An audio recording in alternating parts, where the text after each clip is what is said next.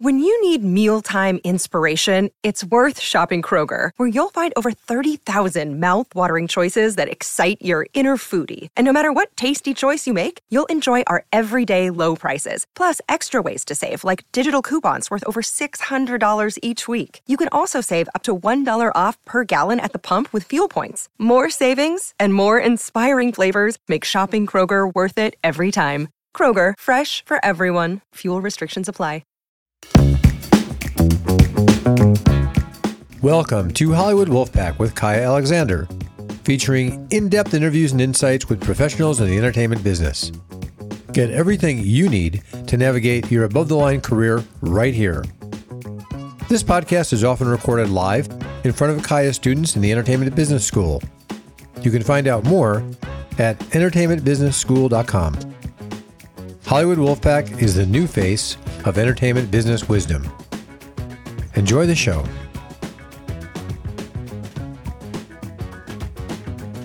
All right, welcome to the show, everybody. I'm your host, Kaya Alexander. I'm really delighted to be here today with my special guest, Kawika Hoke, who is dialing in from the island of Maui to be with us. Kawika, welcome to the show. Hi, how are you today? Hey, so good, so good. I would love for you to give our listeners some of your background. You and I just met on the island of Maui. I was there on vacation and I couldn't believe, oh my God, there's a showrunner on Maui. What? And I loved chatting with you and your producer, Brad, and hearing about your vision. Give us some of your background. You have such an interesting background. There's no one else like you. Well, started in theater, lucky enough to attend a high school with an IA vocational program. Was trained as a lighting technician and then a youth technical director. Used that to mount my way into Disney theme parks. Spent 6 years there, jumped to Lego, then took a small break and pivoted towards the nonprofit industry for almost a decade, serving veterans in houselessness, and then use that to pivot back as a business admin in the industry, because I noticed that there was, I wanted to be talent, but then I realized that there was a much bigger hole above the line, and that was the place for me. And so I've spent the last few years working on small-time B-list blockbusters, Lifetime and Hallmark movies, and lucky enough to be working on a few Maui-produced pictures. That's what really drew me back and then got me back to Maui in order to produce my own show now, which I've kind of put the cart before the horse and greenlit myself because it didn't seem like anybody was coming anytime soon. I love it. Are we allowed to talk about the show? Can we talk about the show? Absolutely. Oh, fantastic. So he's got a comedy called Moku-Moku. I'm so excited about it because I got to see it half hour and hysterical, so funny, and native Hawaiian. Tell us about your vision for the show and where you've been coming from with this and the creation of it. So Moku-Moku started as a conversation between another executive producer and I. We were kind of stuck in the humdrum of like, why is it always a Lifetime movie and why are we always playing tertiary characters in our own place? As some that care to know, or at least care to notice a little bit, if you watch, NCIS Hawaii or Magnum PI or your average Lifetime movie that's based in Hawaii or Maui, that it's usually around people that are using paradise, but not the people that make it up. And so you tend to have this ingenue that comes from the mainland and like gets some lesson taught to her by some tokenized character, but ultimately falls in love and hangs out with other characters from the, colonial continent. So it really became a thing to us to discuss, like, well, what if we could greenlight ourselves? What would it be? And so I turned to that producer and I was just like, I don't have a lot, but like, if you were actually going to take a chance on us, what would you want to see? What would be the intersectional point for someone from the continental U.S. to be able to understand, Kanaka and Hawaiians in the islands and in a way that everybody would enjoy being seen. And so he essentially he's an equation dropping kind of guy. So he's just like, give me Hawaiians plus Letterkenny, and that equals your show. And just whatever you do, like, just make it in that direction. And I've really become, prompt oriented in the last few years in being a writer. You can write what you want, but will it get greenlit? So it's learning how to take what people say to you and turn it into what you want and what they want. And so I found this was my opportunity. I didn't necessarily want it to make a Letterkenny, but I was like, that's a cool starting point. And then how do we change the rules and make it our own show? And after he read the script, he was like, you know what? Like, this isn't exactly what I wanted, but this is what I needed. So go ahead. Like, let's do this. And, and for those that do manage to get to see the pilot and have something to say about it, it isn't Letterkenny and it isn't Reservation Dogs, but it's this weird amalgam of just, where we sit in the pop culture, seeing it as these tertiary characters and how we get around it. So like the show itself centers around three close friends living in upcountry Maui and Moku-Moku. And it follows their day by day more in the sense of just like all the stranger than life factors, because people don't realize how strange it really is to live in Hawaii. Like, you think it's like sunshine and pineapples and beaches, but we are talking about late stage capitalism harder than the rest of y'all, because we are the richest economy in the United States. The county of Maui alone is $1 billion a year in revenue, yet we have the smallest workforce. We don't have enough jobs for people to go around. We have some of the highest homeless to housed ratios. It's sometimes it feels like we're in like a cyberpunk idiocracy dystopia, and people don't really get it until they live here for more than 6 months, because you could really disguise it for a while. And so that's where the show just kind of just drops you right in the middle of the day-to-day grind. So you get to meet a guy who doesn't really know who he is, much like any other American that's just been over gentrified by 130 years of colonial, just, consumerist capitalist drivel. So, we find a kid who doesn't know what it means to be Hawaiian, even though he lives in Hawaii. And that's actually a very important conversation with us, and then we also have his best friend, who's just, your generic loving guy, but then everybody's always wondering, is he straight? Is he gay? Or is he just independently who he wants to be? And there's a lot of culture like that out here where people don't realize that, we don't think in the he, her sense of just like our everyday life.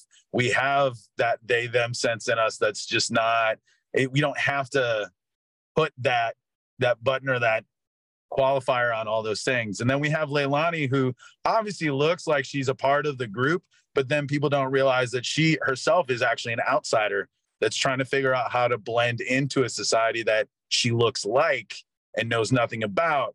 But surprisingly enough, because she puts her best foot forward, she's actually one of the better examples of what it is to be, Kama'aina, or a member of the Lahui, of the Hawaiian community.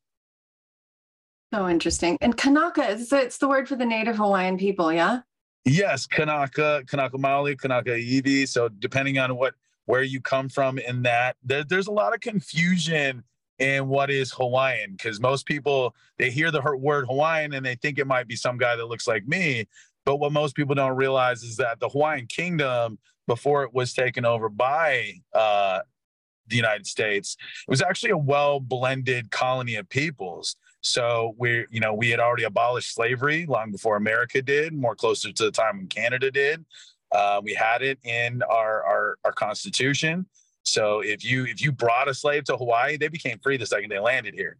And so we actually have a huge freeman community of Afro-Americans that knew that if they found their way here, this was the escape route. And so they're embedded deep in our culture and our community. And we as Hawaiians, we recognize that difference between, people fused into the kingdom, into the community. That's why we have the term local, or Kama'aina, the steward of the land, And so those who are willing to become Hawaiian kingdom citizens or stewards of the land, they're considered Hawaiian. But those that are of the original blood lineage that founded this country, those are Kanaka. And those are the ones that we're trying to talk about the most, because most people don't realize how few of us there are left. and how many of us are displaced. We are, I mean, interestingly, we are refugees within our own country, because most of our grandparents were Hawaiian citizens who then overnight had to join militaries in order to gain citizenship, who then had their houses taxed overnight and their silver stocks depleted because it wasn't equivalent to the American dollar. And then a whole system caused us to become just refugees abroad. And that's why now we have more Hawaiians living anywhere but Hawaii. The most recent statistic to come out is that there's less than 300,000 Kanaka in Hawaii, and 3.5 million of us live everywhere else. So you actually have a better chance of meeting a Kanaka in Las Vegas than you do on Maui.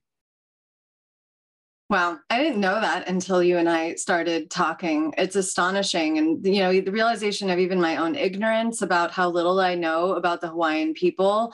And it was revelatory to watch your show and realize, oh my God, we don't have Native Hawaiian representation on screen. And very inspiring, your vision with everything that you're creating and doing out of the island of Maui. Tell us more about your vision. Well, I mean, we're not just one show. I mean, it was crazy for us to greenlight ourselves, but really what we're greenlighting is an economy, not an industry, an economy that's made for the local community. So we've had to set a baseline for what people are paid. We've had to establish our own payroll systems. Like, I mean, you guys get ABS or Rapbook everywhere else or Bondit, but like, we need them out here. And so then that costs us an arm and a leg to bring accountants out here, or we have to telecom those services. And then the downside to telecoming those services is money's leaving the state because we're paying someone in New Mexico or paying someone in California. And then if we have like Maui gets a 27% tax credit. So every dime that we spend somewhere else, we don't get that tax credit on. So we had to take the chance and go, well, we're going to inflate our budget 25.15% because we're going to own the payroll company. And then establish that we're going to hire people on W-2s, because even though, SAG and IATSE and the Teamsters have a great union presence in Oahu, they don't have offices on Maui or Kauai or Big Island. So in that sense, we have to give a fair play environment to our talent by offering something akin to negotiating, so we give them a real company that's going to bond and back a paycheck. I mean, that's been a crazy thing for these people to understand, is that they don't realize how much left in the wind they've been by signing a 1099. And then that's not, you're lucky. If you do get paid, then you're lucky. And if you don't get paid, arbitrating that, there's nothing there in those weird boilerplate, like 30-year-old agreements that everybody keeps using for ultra low budget films. So it's a huge step for us to be able to make it a point to bond and back a paycheck and help them recognize that, like, I'm putting myself on the line by like insuring a company and federally promising that a paycheck will come out and a wire transfer will occur. And it's even teaching them a lesson of like, wow, I didn't realize what I was missing by not having that. And then on top of that, it's how do we create continual work? So we took the pandemic as time to really look over the market, what physical people want, what the corporeal market wants, and what the algorithm market wants, because you have to be aware of it. You have to be aware of how to feed the machine itself and how to feed the people. And at some point there's intersectionality, and some point you have to feed one or the other depending on the market that you want to play in. And then with that being said, we intend on having just as much of an analog release platform as we do a digital one. So today I was lucky enough to talk with KITV, which is our ABC affiliate out here.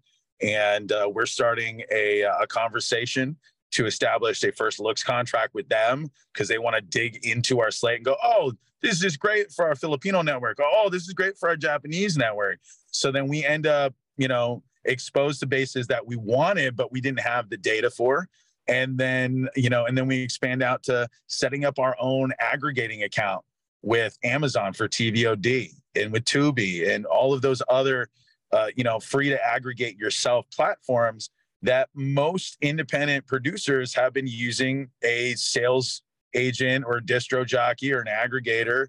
And to me, I find those, I really don't care if there's any of those types of people listening right now, but you have to understand that they're like the real estate agents of the system. They're passing along other people's property and data, and then they get a little bit of a something for passing it along, and that can take a lot more out of you than the $20,000 setup fee to have them aggregate you, because we're noticing more and more as they're walking away with the data. I've done post-production on quite a few Hawaiian independent films, and every time I turn around and I go, guys, if we aggregated ourselves and we take the chance on selling ourselves, we may lose a little now, but we will accumulate data that will keep us in business in the long term. And, 8 times out of the 10, we went with the aggregator because they're like, oh, it's so much easier, Kawika, you don't understand.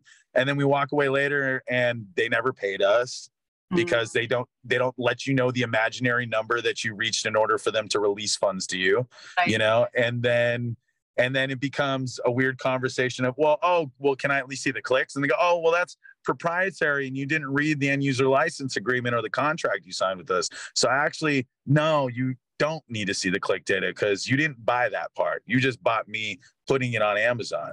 Right. So that's a big reason there. And then where it goes from there is a lot of establishing what are the things that Maui needs in order to have long-term employment opportunities, not just the writing of the shows themselves, but where's our prop houses and our art departments, and how do we establish training for the above the line? Because there's so many kids out here that know how to hold a camera, that know how to write, that can direct, but there's not enough people who can be the paralegal that gets pre-production started, or enough people who know how to line produce, or even just talk to a vendor and start a relationship or manage locations. Mm-hmm. So we're recognizing that in this process, we have to create workforce development programs that take kids who are like, okay, we've got 1,000 kids over here that want to be actors. Well, I'm going to tell you right now, I've only got 20 positions. So the other 980 of you, we'll talk later about you being on screen. But in the meantime, who wants to get paid twice as much to learn how to be a line producer today?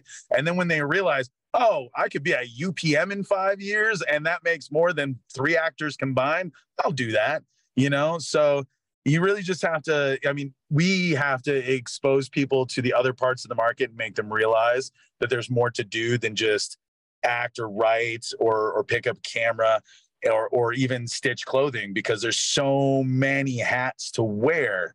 And that's really what the bigger part of what we're developing and why it's an economy versus an industry, because we're trying to create enough positions for the people out here to support their own lives, but then also be in a career field that appeals to them and they want to be a part of, and then provide enough content that they can keep doing that with. So interesting. It places you like in between being a production, doing production as a production company, and then also pushing you toward the studio side, where you're really like a mini studio that you're creating with all of the elements that are together, because you're an island, right? So you need everybody there. I think it's really scary, and I love it. Yeah, it really has to be like a studio mindset. It's some days, like I kind of get delusions of grandeur and I try to remember everything that like I learned working with studios like Disney or working with like smaller time places like Lifetime or Hallmark, but then recognizing that we have a space to change the rules and make new judgments and decisions as we build this market. But we really if you're thinking conservation minded to what the island needs, you're recognizing that everything has to be here. We can't continue to import. And what a lot of people don't realize is that there's a lot of stuff that gets shot out here, but it doesn't involve the locals. It doesn't involve Kanakas or Kama'aina. It doesn't involve the Hawaiian Kingdom. Your average CBS or NBC show imports all of its major stars from the continent because it gives us, they constantly tell us, oh, well, you don't have any vetted talent. You don't have any, there's no fire or clout behind these people. So we gotta, you gotta be tree number 3 or drug dealer number 7. Maybe let's talk again in 5 years. And then 5 years passes and it's the same old, I'm sorry, Wesley, maybe I'll kill you tomorrow, and so we're just left in this assuming we are going to get there someday position. And then we all finally turn around and realize, like, oh, they're not hiring us. They're bringing people to hire other people in, and they're replacing our market. And they're not coming in to like take our houses and take our other jobs. They're literally coming on vacation. A Hallmark movie brings about 35 people on vacation, and then it employs like 15 people just because it gets the tax credit. Whereas we want to reverse that number and go, okay, well, we're missing a couple of these above the line dudes. So we'll borrow this 15% from the continent and do 85% of it from Hawaii because we have the talent here to do it. I love that. It is tourist filmmaking. It very much is, Ryan. It is a form of exploitation filmmaking, no different than what's going on in Thailand, no different than what they did in Cambodia in the 70s, and no different than what's going on in Morocco right now. Like, I mean, you think that Hawaii may have it bad. I feel bad for like Puerto Rico, the Philippines, Morocco. Those are places that they don't even have unions even around the corner. And so people just drop in overnight and they just spread the whole idea, y'all are going to be stars. And then, you know, then they leave the next day. And it's like, did we end up on TV? I don't know. And then a lot of things just die in the can because they get some pre-sale deal. And then that's the even weirder part is the majority of what's shot out here goes to die on basic cable or ends up in a pre-sale tranche that ends up touring China and never the American mainland because they made 13 to 25% overhead on costs. And that's the whole market for it. I mean, it's just a new age of asylum style films. They're just, everybody's doing it now. Wow. And I wasn't even aware of that. You know, we get into our little Hollywood bubble or, you know, even US bubble. And how has streaming affected how you're thinking about your vision and what's happening right now with the streaming landscape, Kawika? I know you spent a lot of time thinking about it. I have. And my biggest, like, I look at it from the same sense as Tom Petty in the 70s fighting the record industries when he realized that it was better for him to distribute himself and fight to get his music back. And lucky for me, I grew up watching a Tom Petty, so I didn't have to make his mistake. So my Damn the Torpedoes scenario is I will make the foolish decision of owning it myself. But 20 years from now, me, who understands how the time game works, I'm really, every time I talk to another person who's been in my shoes 10 years ago and then took the opportunity to go with the streamer, they're not happy with it. I mean, I have some friends that I grew up with in my Burbank days of running around out there to get work that like they got a Hulu first look deal and then they disappeared after one really good movie.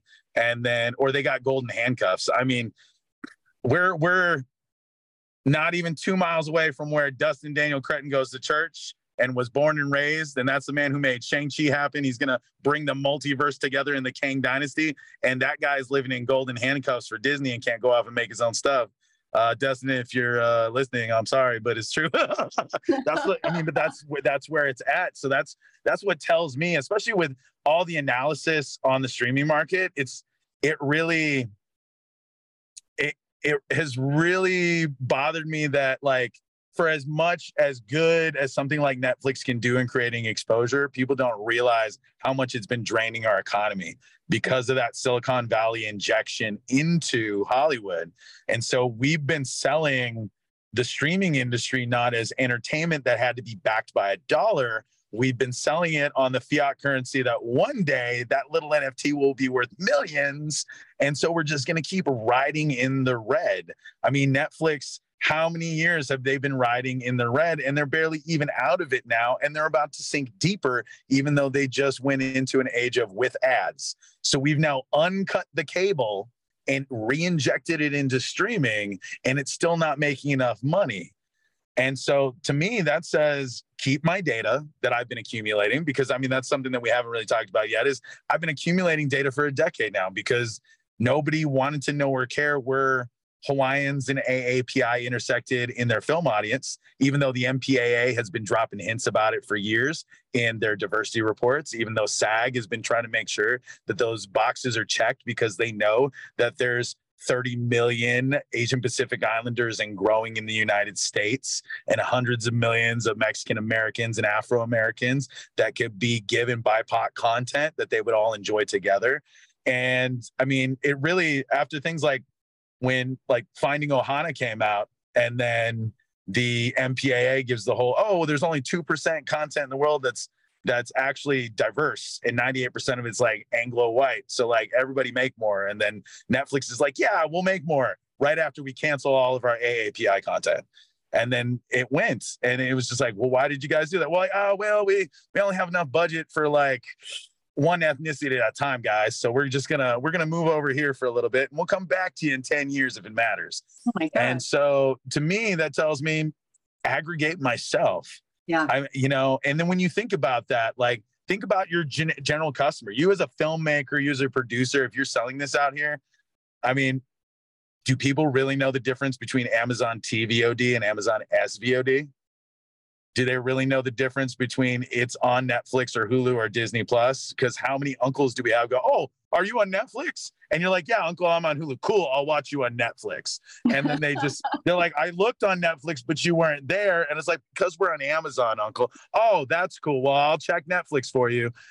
So it's, if you know how to make your funnel and you know how to control your data, people don't really care where they're going now. It's proven by the fact that we have 1 million subscription services, and people will give into them or create alt accounts and drop accounts to get another free 30 days every 30 days if they want to. So however you're going to get to your audience, figure it out for yourself, but don't wait around for Superman and hope Netflix is going to cut you a deal, because there's only so long that their money is going to be worth anything. Yes. I love this about you. You have such a strong intersection between your business side and your artist. You're living in that marriage, of how do we take it from one side, bring it to the other without making the artist mistake of saying, I'm going to do this auteur boutique thing that I don't know how to sell, or doing the business thing, which is like, oh, we're just going to chop it into little blocks until we can sell it. So I want to talk to you a little bit more about your artist side, because I know that you're a deep artist. You've got a lot of vision and you have a lot of influences that you draw from. So tell us what you're most passionate about on the artist side. Well, I have to say I was the most passionate about acting and writing when I first started out. And then it really, as I got disenfranchised from acting, I realized how much more fun I was having as a writer. I started doing anthologies while there was still space in sci-fi periodicals. My first love is cyberpunk. I'm always about relating the dystopia of now through the future of tomorrow.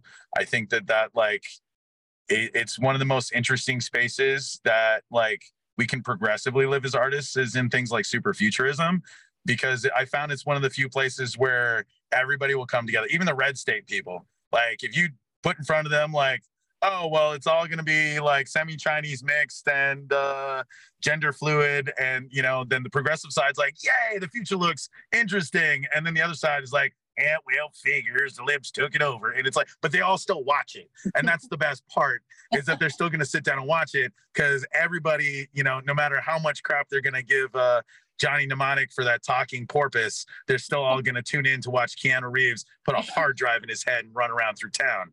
So that's why, I'm always a sci-fi guy first. I fell in love with time travel. That's probably my biggest thing I love to get lost in. I was that kid that watched Back to the Future. I watched it every which way from sideways, because then I was like, at what point is can you think about the continuity of two based on one, etc. And then that evolved into appreciating newer things Chris O'Dowd frequently asked questions about time travel, a movie that actually thinks about its continuity down to the fact that you can watch from the set. If you've watched it once, the second time watching around that all the time travel is visibly in front of you. You just had to time travel once to see it, And so I really like how in depth sci-fi has led people to care about their characters, to develop their universes. And then a lot of that also comes from high fantasy. I grew up reading a lot of Tor novelists back when you still could be a nobody and submit to Tor, and you'd find all these amazing, just book convention authors telling stories about things that the rest of the industry was saying, oh no, if it hasn't been written yet, it can't be because all the stories have been written. And meanwhile, you've got Catherine Asaro figuring out how to like make sense of time traveling in a fantasy realm. And then now because of the Catherine Asaros of the world, we have things like Outlander, you know? So I really dig into time travel on both sides. And I really love talking about history, both real and fictional. Like if I'm trying to get lost in writing for something like Moku-Moku, I like to distract myself with things that are off genre or off topic. So like when I'm talking about late stage capitalism and musubis in my writing, I'm secretly watching Mrs. Maisel and Call the Midwife, you know, because I like to be in a different place in my head than when I'm writing. So it doesn't intersect, it doesn't intersect with it. And you accidentally start writing what other people are writing. So I also go through like cleansing phases where I won't watch content for a while. And then if I do then pick it up, I'm picking up content that is nowhere near like mine. And then I think that that's why it causes me to genre bend a lot, and I think that that's what's causing a lot of newer writers to genre bend a lot is we grow up with all these things that we like. And then eventually it becomes like, how do we put them all together? And I'm also inspired a lot by animation and children's television. I feel like children's TV is one of the last places that actually makes good programming. It's one of the few things I actually do watch on Netflix. Like Stranger Things is nice and all, but like Dogs in Space has a better introspective storyline right now. And it's crazy to think that I'd watch a show called Centaur World, but the animation's amazing. The songs are great. And the discussion is things that we need to be talking about as people. So whether you're doing it with three guys sitting on the street corner in front of, a shop in haiku, or you're talking about it as four-legged creatures dancing on a rainbow, I think as long as you're getting the point across that you need, that you're succeeding. I love that. Hey, tell us more about your childhood and falling in love with TV, film, and this dream of showrunning that you are living now. So I grew up on a lot of TV. Having a mom who had to work all the time and then getting thrown off to my grandparents for most of my life. I was the late 80s kid that just lived on his stomach in front of a wooden television. Like I had my grandparents, Curtis Mathis, and there was like, there's an exact, like the TV guide was my schedule for my life. Because growing up in the ghetto, like you wake up at 5 a.m., you go get the newspaper for your grandfather, you sit down for breakfast, you walk 2 miles to the bus stop, you go to the other side of town, you go to school, and then you're like, I hate school. And then the second you come home, it's like, okay, if I get my homework done by 3, I can catch at least 30 minutes of stuff before my grandfather comes home and we all have to watch the news. And then we got to watch MASH. And then Tutu's going to be like, oh, but we got to watch Oprah today. Somebody good's on. And then the next thing you know, and so it wasn't always just narrative and fictional television I got to watch. I think that's the interesting thing about growing up in the 80s and 90s is that we didn't have multiple TVs in our house. We didn't have our own computer in our pocket. And I think that that's what made us as a culture wholly different than we are now, because we get to live in this world where we privately get to want everything we want. Whereas I grew up in a world where you had to lay in front of the TV while your grandfather was sitting there on the ottoman and your grandmother was knitting, and you all had to fight and go, all right, are we watching Knight Rider tonight? Or are we watching Highway to Heaven? And then that's the funny part when it hit me as a writer, because I was starting to write as a kid. And I was starting to recognize like what shows were the same. And then that's when it made me realize like, okay, well then who are the guys that are making these shows? Then I realized it was like the same 4 or 5 guys. You had your Belisarios and your Burnett's and your Siegels, and so it's like, once I realized that there was no difference between Quantum Leap, Highway to Heaven, and even The Incredible Hulk, because it's literally fish out of water, lands in a city, and solves the world's problems, then everything makes sense now. You kind of see the matrix at that point.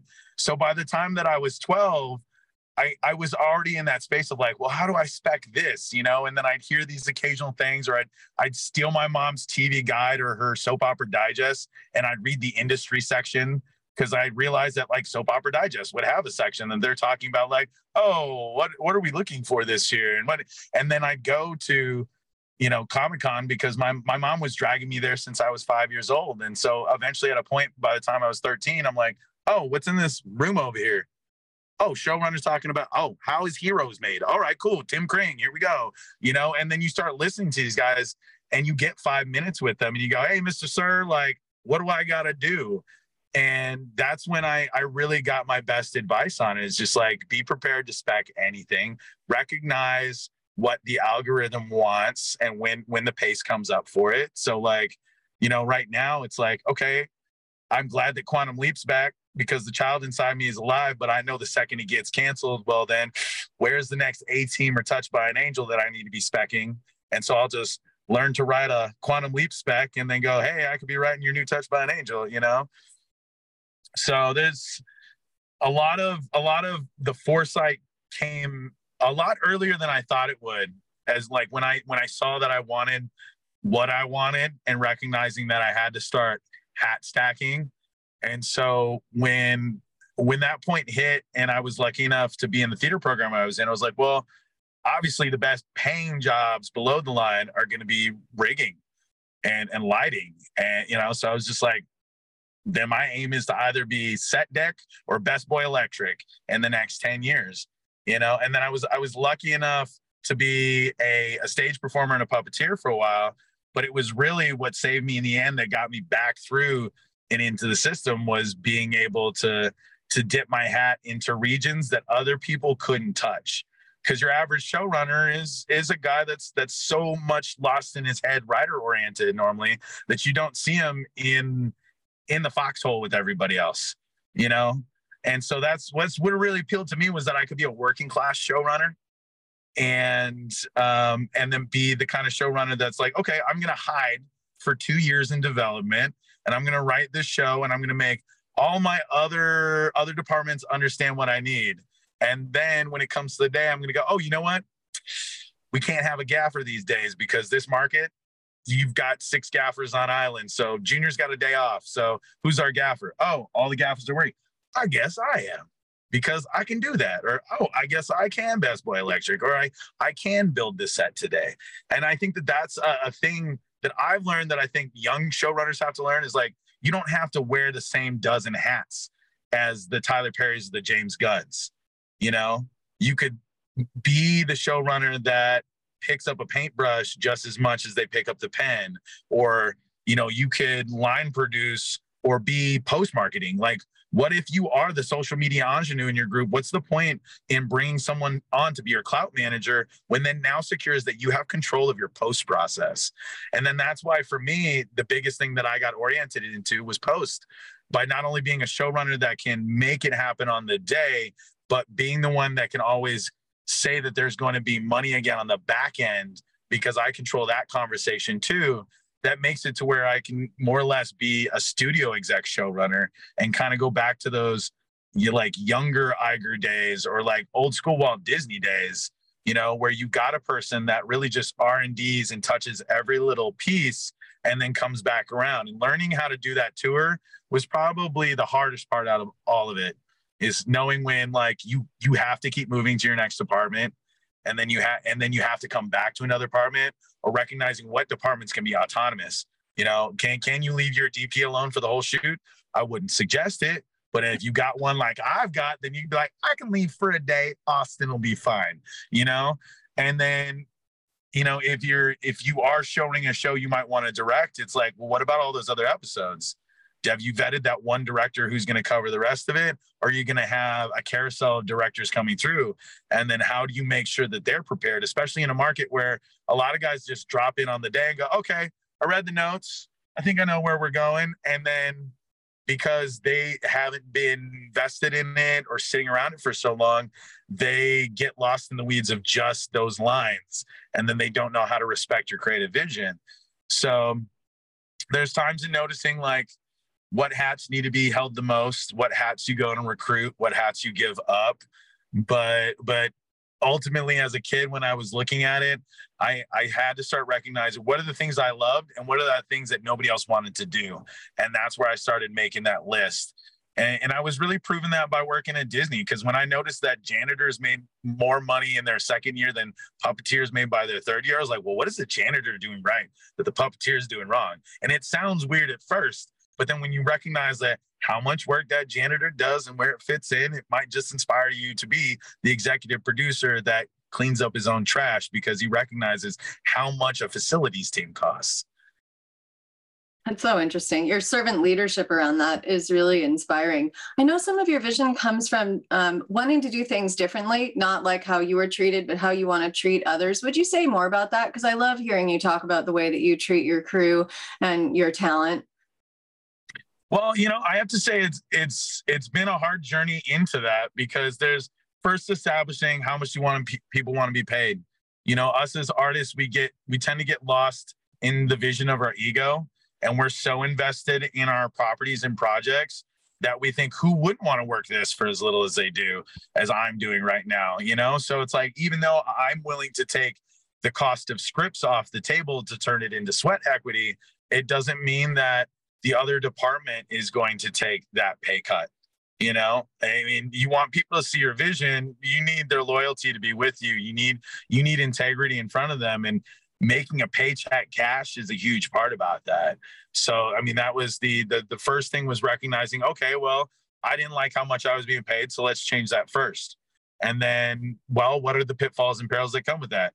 Well, sometimes your payroll might be late if you're trying to pay people more. So how do you make sure that you're working on morale and that conversation to make everybody know that, like, things are coming, back to that whole point of like having a payroll system with bonded paychecks. So they go, oh, well, we're late today because our executive producers are just learning, how to procure funds. But at the same time, we've created this insurance measure that goes, you're going to get paid. And I think that that's another thing that, like, people need to think about, is putting yourself in a position where you are obliged to complete your end goals that even you don't want to think about sometimes. So you put a little ball and chain on yourself. And it's a big one in the case of a payroll company. But when you think about how much it can keep an artist on track and business minded, when you have that nagging at the back of your mind, oh, I have to fulfill a $90,000 promise this week, and then when you do, the level of respect that gets you, I noticed on a lot of Lifetime sets that, especially out here, that there were people that just didn't understand how little they were going to make until after they got done with it, or how little they were going to be listened to or given opportunity. And then that was another thing that really inspired me in the building process, is like, I'm on an island, So I look at a lot of what we do based upon what other islands have done. I think it's a little too big of us to think we could be as competitive with Korea yet. But when I think about like the filmmaking scene in Ireland, you can't just assume based on looks who the best talent's going to be. You can't assume based on the way people talk how smart they are.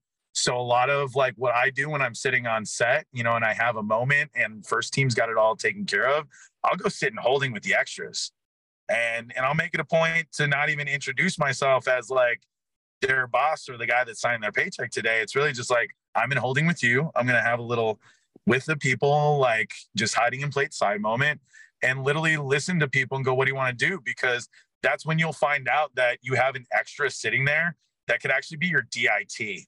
And they literally just took the gig because they were like, I heard this show was running for 80 days and you weren't hiring in the department that I wanted. So I figured if I did a walk-on, you might talk to me or I could get the right information.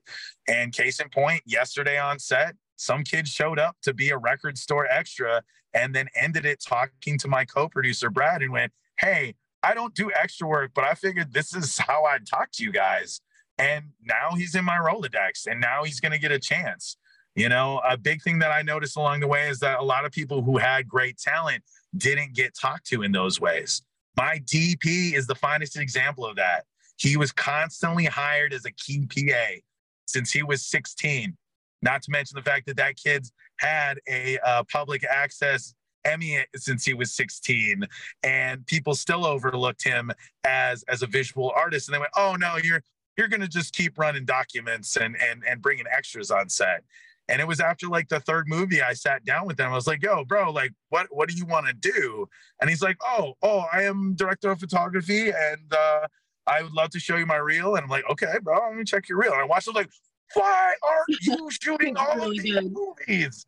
And it's just like, and when you see like half of what goes straight to TV, you're like, why not give someone a chance? Because most of those guys, like, I don't get why we're not giving people the chance on like stuff that's never going to see the light of day or is going to go to a low market audience. Like, those should be your times where you test the new kid the most, you know? And so I found a lot of folks like that really got put in the wrong spots, or they got casted into a position or crewed up into a position that was just at least going to guarantee them work.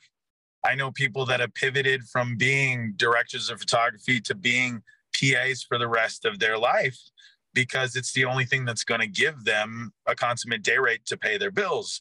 Because if they did want to take the chance on being a DP, they'd have to do it themselves, or they'd have to follow someone's delusion of grandeur of making a $5,000 movie, you know? And then that's another scary thing to deal with. As much as I love the idea of making a low budget masterpiece, like, we have to understand that if we're going to employ more than just yourself, you're responsible to that person's life.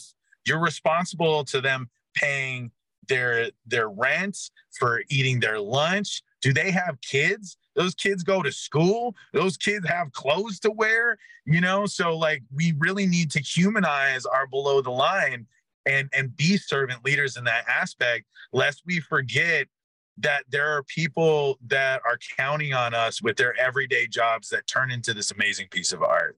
You know, I was having a discussion with a friend last week, and she didn't understand like the difference between above the line and below the line. And she felt that everybody in Hollywood was just this 1%er, high muck attitude type of people. Yep. And they don't realize how many blue collar jobs exist on a set. And when I finally got it through to her, she's like, oh my God, now I see people differently now. And I don't realize, you know, and if people who are fans of the industry can't get that, how many people walking into the industry or just going into film school don't realize that? And then they just get used to treating people badly. And then people get used to being treated badly. And I'll tell you, that causes a huge, huge effect that people are unaware of. Because when the time comes around that you want to do the right thing, it's going to be just as hard to do the right thing as when you do the wrong thing. And it's going to hurt even more, because you're going to be judged on this precedence that you have to get it perfect. If you want to be right and you want to save the world, the number one thing that like the doubting you side of Hollywood's going to constantly say to you is, well, this is obviously a shit show now because like you did this one thing wrong. And it's like, you can't say that perfection is what's going to make this industry better. It's really trying to swing that pendulum. So for me, I really got in ahead of myself and I was like, okay, payroll company, okay, we need these things. And then like 4 weeks into it, it's like certain things are crashing down and going, well, we tried ethical. Do we just burn it to the ground and try unethical? And we're like, no, it's going to hurt, but we're going to pay this 25.15% payroll tax and figure out how to go get more shareholders and figure out how to double down on doing the right thing no matter how hard it feels, you know? And then you go through a lot of headaches going, am I doing the right thing? Because there'll be even people who are so used to being treated bad that they'll come around and go, oh, well, you're just as broken as the previous regime and I don't believe you. And, you know, and you have to take it on the chin. And sometimes you even just have to turn that and go, you're right. You're totally right. And then you keep walking on and you go, can I fix this from my perspective? Am I trying to fix this because they're broken? Or am I trying to fix this because I feel guilty now because I couldn't help that person in the way that they felt it? So there's a lot of personal psychology that I think that has to be covered when you want to be in charge of that many people, when you want to show run, when you want to be a studio exec, when you just want to own an IP even. You just want to shoot one movie, you still need to be aware of that. The entire ecosystem, you know, of all the individuals who are contributing, who are part of it, who matter, Yeah, it's true. Even within my own family, looking at who just thought, oh, well, Hollywood is all glamorous for everybody, and the strike happens. My mom's like, wow, who are the Teamsters? Who's IATSE? What's happening, with all these other guilds that are coming together. And I'm hoping that it's bringing more awareness around to the blue collar side of what goes into creating anything in this industry. There's so much.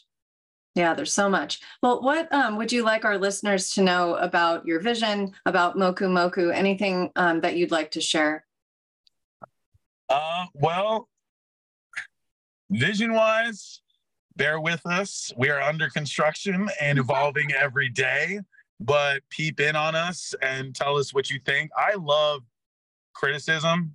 I think that's where I still appreciate the acting side of the industry, because that's where you have to be the most critical is of yourself. I throw that out to my old high school theater teachers, Mr. Yendez, Mrs. Byler, and Mr. Leonard, because if it wasn't for them being tough on me to teach me how to be constructively tough on myself without being hard on myself, because you can be tough on yourself without being hard on yourself. And I think that if you always think critically of what you're about to get into, then that's the most important part. It's hard to think about that many chess pieces, but if you want to be a showrunner, you have to be fifth dimensional. I really separate the industry on three planes. You have your talent. They live on a three-dimensional plane of the here and now. And then you have your midline to approaching the above the line talent who are producing on a fourth dimensional level. And then you have at the top, you're living in a world where you've spent so much of your life in the past to make the present happen, but you're making deals, promises, and decisions that are 5, 10, 15, 25 years ahead. And if you want to make a studio level change, like being able to figure out how many phases in a Marvel universe, you have to be prepared to put your headspace into building a time machine. So I just want people to know it's a brain melting process and bear with us. But I think we're almost ready to say how much bigger and out there we're about to be, especially with these distribution conversations that we're having. So for those of you out there that are like, how do I make this one day? Is it going to hurt? Yes, it's going to hurt, but stick through the pain and just be critical of yourself as I am of myself now. And if I'm not as critical of myself in 20 years as I am of now, somebody slap me. So where can our listeners find you on socials? You can find me at Kawika Hoke. That's KAWIKAHOKE, just about anywhere you find. I, like Tigger, am the only one. And you can find me at kawikahoke.com, on Instagram, on YouTube, on the Facebook. I don't do TikTok. I just buy ads on it. And you can find Moku-Moku at 808mokumoku.com or at 808mokumoku on Instagram, Facebook, and like I said, only buying ads on TikTok. So right on, man. Thank you so much for coming on the show. I enjoyed every minute. Thank you. It's a blast, and it's been such a pleasure meeting you. Thanks for listening to Hollywood Wolfpack. Be sure to subscribe so you don't miss an episode. Please help our pack grow by sharing Hollywood Wolfpack with your friends and colleagues. Give us a rating and write us a review. Kaya loves hearing from you and reads them all. For more on Kaya and the Entertainment Business School, visit entertainmentbusinessleague.com. Until next week, remember, the strength of the pack is the wolf, and the strength of the wolf is the pack.